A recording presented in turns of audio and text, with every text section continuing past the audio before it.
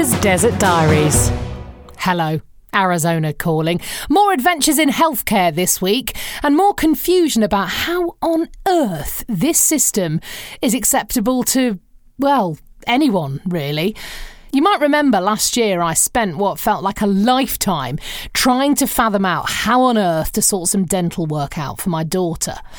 She has a chronic condition called mastocytosis, which had resulted in something called hypermineralisation of her teeth, which means her molars are about as tough as a crumbly Wensleydale, the poor little thing. I finally managed to find a dentist after a big drama with the insurance company, as I went to the dentist without getting an official referral from the dentist they had assigned me without telling me. I mean, apparently I should have just known this. I changed my plan from HMO to PPO and then back again. Or was it the other way round? I literally have no idea what all these letters mean, despite reading the equivalent of War and Peace about them both. So I quickly realised that paying a massive amount of money each month to an insurance company doesn't mean your healthcare is then covered. Oh no! It means they will pay some of the cost of your treatment, ranging from 0 to 80%. Yeah, you heard it. 0. There are many instances where something just isn't covered. I was told some aspects of my daughter's treatment would not be covered, like pulp caps she needed. No, me neither. Unless she went back for a second appointment, as apparently they only cover pulp caps if administered separately to other caps, and oh gosh, my brain hurts. So we finally got the operation scheduled. It was going to cost us $1,500. Ooh. And the night before, the anaesthesiologist, as they call anaesthetists here, cancelled. He didn't want to do it. Blah. You may remember this. Talking an 8-year-old down from something that she was really scared about happening, but had worked really hard to get herself ready for, just wasn't much fun. Then, of course, coronavirus happened. Then we were hounded out of our house. And then a million other things happened. And so, it took me until this week when I took a deep breath and rang the dentist again. They had been supposed to sort out another dentist for me, but they had not. The cynic might say it's because they weren't getting paid for it. I'm going to say they just forgot. So I got a new name from the old dentist. I rang the insurance company to check, first of all, was he in network?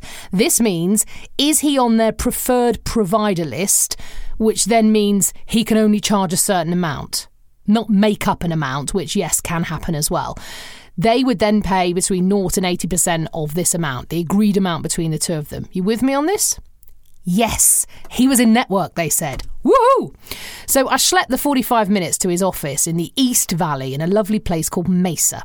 And we saw him, and he was dead nice, so kind. He said he would do the operation. Woohoo! With all the insurance backup and everything again, it was going to cost $1,500 still. Whatever. Fine. Boom. I need to check with the anaesthesiologist, though, he said. He may only agree to do the operation if we go to Phoenix Children's Hospital. OK. Well, if we do, I'm afraid that's going to be expensive. What? No, I was thinking $1,500 for a 40-minute procedure. They're basically putting 4 caps on her little teeth. Was quite expensive anyway. On top of the hundreds of dollars we already pay every single month. Oh no, he said. The hospital can get really expensive. Oh, yikes. I called the insurance company back when we were out. Do you have an idea of cost? I said. They did not. The problem is, they said, he isn't in network. What? You said he was in network. Oh no.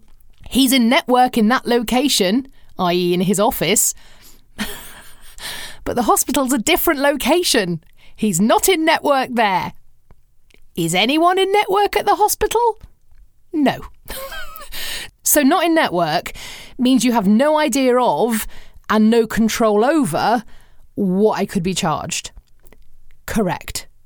And you'll need to bring your medical insurance into play. Oh yeah, medical insurance is different to dental insurance. And apparently some of the tests and procedures and staff will fall under medical if in the hospital location as opposed to the dental office location. And is this location in network for my medical plan? Oh, I don't know, they said. you'll have to check that with your medical insurance, which is, of course, a different company. At this stage, if it's bad news, I'm seriously thinking of putting myself through dental school and doing the bloody thing myself. It genuinely may work out cheaper, but watch this space. So as we head into Independence Weekend here in the States, it's going to be a strange one. No public firework displays, no mass gatherings of rousing patriotic music and junk food, which I genuinely enjoyed last year. And of course, as we've headed back into a sort of lockdown here in Phoenix, it's going to be a tough time for bars and some restaurants too, which have been told to shut up shop for 30 days. Ordered by, yes, you've guessed it, Governor Doug Ducey.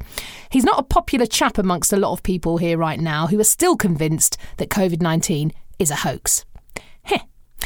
There's been such a spike in virus cases here that some states are actually closing the door to Arizonans. If I were to fly to New York tomorrow, I can't. And not because there aren't any flights, they are up and running, but because I'd have to sit in quarantine for 2 weeks before I was allowed out anywhere, simply because of where I'm flying in from. But luckily, I'm happy to sit in the furnace that is Phoenix in July. In fact, there's been jubilation on the TV news for the past few days as temperatures are surprisingly below average for this time of year. Only 37 on some days this week, and it's usually 43 by now. Panic not, it's back to volcano levels by the weekend and hitting 46 by next week. I may actually try the egg frying on the bonnet of a car scenario. Do keep an eye on facebook.com/seeyouinthedesert. It should drag the kids off screens for 30 seconds too. Also this week, I shared the brilliant story of the man who went hiking in Arizona in the day in summer. I mean, come on. Surely he had to take 96,000 gallons of water with him, which you'd need a pack of mules to carry. Now, thankfully, he was fine, but his hiking boots melted. Yeah, you heard it right. Arizona heat melts hiking boots. That egg doesn't stand a chance. I'll see you in the desert.